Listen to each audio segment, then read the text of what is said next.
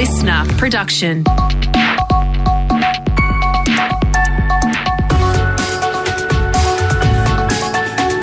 Australia Today's Morning Agenda with Natasha Belling. Good morning. Thanks for your company. Let's check what's making headlines this Tuesday, the 17th of May. The Prime Minister believes he can defy national opinion polls and claim victory in this Saturday's federal election. Recent polls have Labor in a commanding lead, while Scott Morrison still leads Anthony Albanese in the preferred Prime Minister stakes. But when quizzed on the ABC last night about what he would do if his government loses, Mr Morrison wouldn't confirm he would step down. I'm not contemplating on that being the scenario. OK, what if there was a hung parliament, Prime Minister?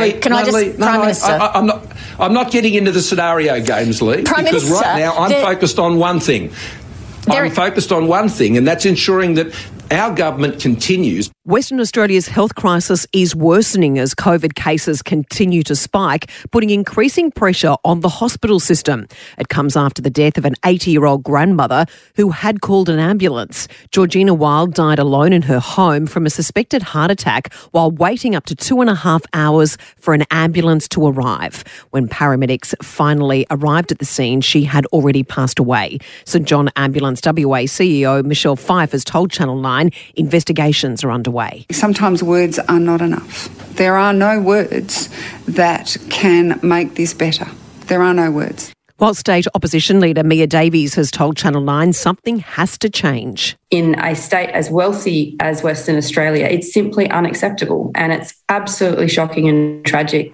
New South Wales Police are stepping up their fight against Sydney's ongoing gang war with a new task force. It follows a spate of recent shootings across the city. Detective Chief Superintendent Darren Bennett says the task force will help support existing strategies. Erebus is an injection of new 60 more officers who are involved full-time in managing these crimes and investigating the recent murders. So those 60 have been pulled off other investigations to do a full-time commitment to this strike force.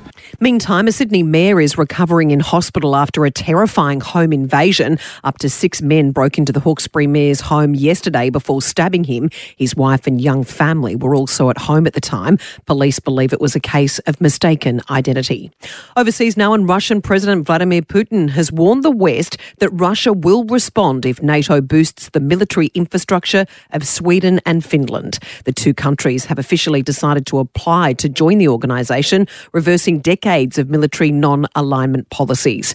It comes as fast food giant McDonald's announces it will permanently leave Russia after more than 30 years. The chief executive says the decision has been made because of the humanitarian crisis and unpredictable operating environment caused by the war in Ukraine.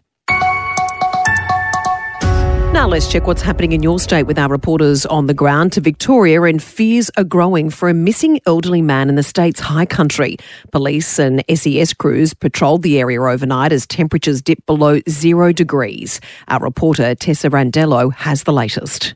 The search continues in and around Dinner Plains today for the 70-year-old man Christo, who was last spotted in the area on Friday. Overnight, police were patrolling the rugged terrain with infrared sensors and setting up 2 beam lights, with hopes that they can guide him back to authorities. Inspector Paul Hargraves says with snow flurries forecast today and tomorrow, they're in a race against the clock to find him. That's a real concern for us. So, we're throwing everything at it we have in the hope that we can turn him up.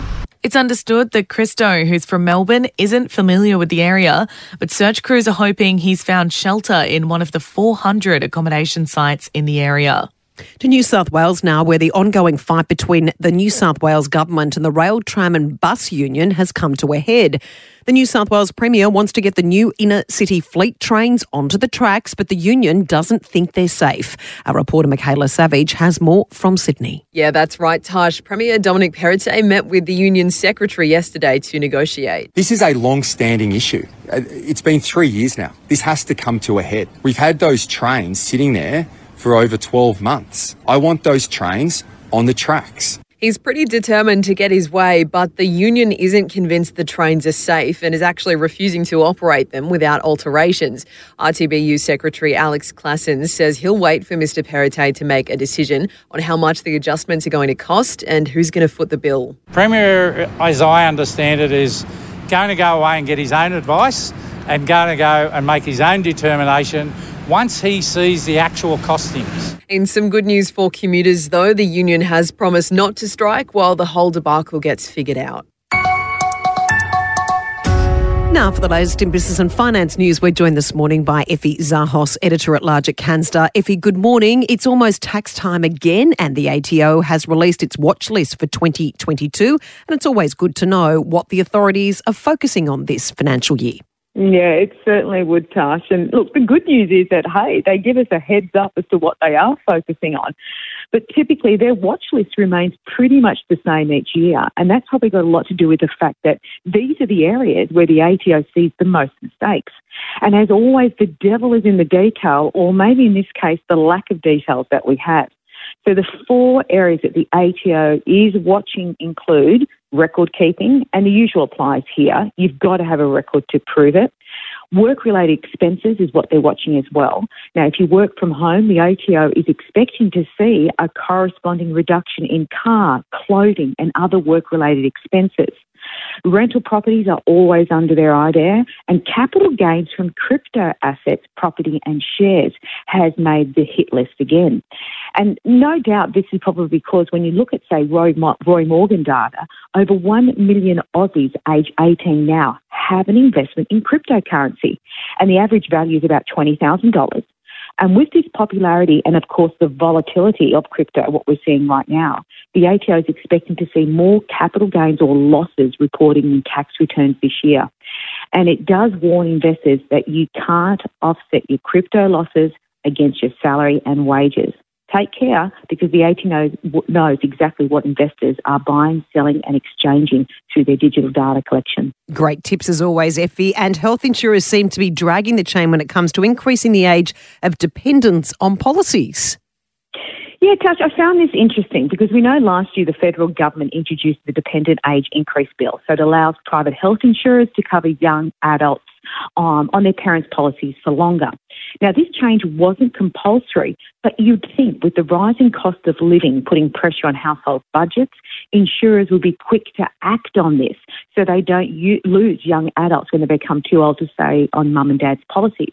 Now, to date, it's been more of the smaller insurers that have upped the ages. So, for example, RT Health, a division of HCF, only recently announced it's extended its cover for dependents up to the age of 31. But HCF says its policy is still under review, and as it stands now, the age is 25. Medibank says it's upping the age to 31, but not till the end of the year. And the other big ones like NEB and HBF are all 25 at this stage and under review. It's interesting to note that it actually doesn't cost too much to keep your kids on your policy. You'll be pleased to know that, Tash.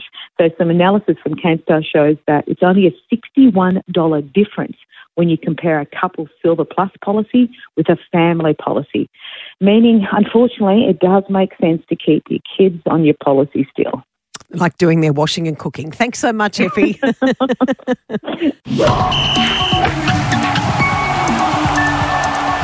Time for sport now with Brett Thomas. Brett, an Aussie star on the rise in motorsport, is set to learn soon whether he's earned a seat in Formula One. Yeah, absolutely. Aussie Formula One hopeful Oscar Piastri is his name, of course, winning Formula 2 championship, and he seems to be the next cab off the rank when it comes to earning a seat in Formula One, which are very hard to come by. Obviously, we've got Daniel Ricciardo at McLaren. His future seems to be clouded at the moment as well. Now, at Alpine, which is a French Formula One team, obviously not at the top of Formula One, but still they've got Fernando Alonso coming out of contract at the end of this season. So they've got a big decision to make there. He is a dual F1 champion, a veteran of the sport. Oscar is the young star on the rise. Alpine has said that by July, around the time of the British Grand Prix, they'll make a decision as to whether he gets a full-time drive. He's currently their reserve driver, so if there was any injury or illness or suspension, then he would, of course, compete in a race. But in terms of a permanent seat, we'll find out in a couple of months. Yeah, good on him. We certainly will watch with interest. And the search is on for a new coach of Canterbury, Brett, after Trent Barrett's controversial decision to walk. Yeah, and that is the key word, to walk, because Phil Gould, of course, the general manager of football at Canterbury, it seemed like his fingerprints were all over this. He insists that he wasn't going to sack him. It was his own decision to quit as coach of Canterbury. He'd thrown his full support behind him just, a few weeks ago on Channel 9, and Gus revealed what has changed since then. Well, it's Trent's decision. I mean, certainly I wasn't going to sack him. It's sad that it's come to this, but I think just the performances and the pressure, and he just got to the feeling that probably he didn't have the solution to what was going wrong. Now, they face the Tigers this Friday night. They'll appoint an interim coach, a caretaker for the rest of the season. Their preference after that is for an experienced head to take charge there at Belmore. Matt Burton, Tavita Pangai, who had signed on because Trent Barrett was coach, their futures are now up in the air with him leaving. So a lot to still play out at Canterbury. Absolutely. Brett, now to the AFL. The Tigers will fight to clear one of its Indigenous stars for the dream time at the G Blockbuster this weekend. Yeah, and hopefully they can get Marlon Pickett off. He actually designed their Indigenous jumper to face the Bombers this weekend, so they will take that fight, a one-match bump ban, to the tribunal. The Eagles will do the same with their Indigenous star in Liam Ryan. He was also given a one-week ban. Adam Simpson telling Seven they're weighing up whether to challenge. We'll have to look at that. We'll make a decision overnight. We always take our time with these things to sit and have a really good look at it, speak to the legal counsel, and we'll make a decision in the morning. Yeah, we certainly want our best Indigenous stars out there for Sir Doug Nicholls' Indigenous round this weekend. Absolutely. Can't wait to watch. Thanks so much, Brett. Thank you, Tash. And celebrations for the Queen's Platinum Jubilee are underway. Yesterday, the 96-year-old monarch was all smiles as she received a standing ovation at the Equestrian Extravaganza. A number of stars also attended the event at Windsor Castle, including Tom Cruise. I was just very honoured at the moment. I mean, she's just a woman that I greatly admire. But it's unlikely Her Majesty will attend all Jubilee celebrations because of recent health and mobility issues.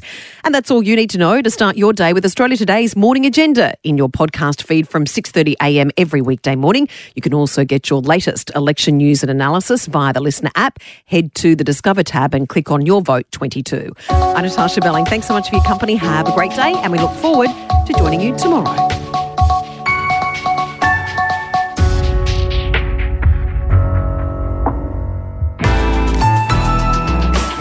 Listener.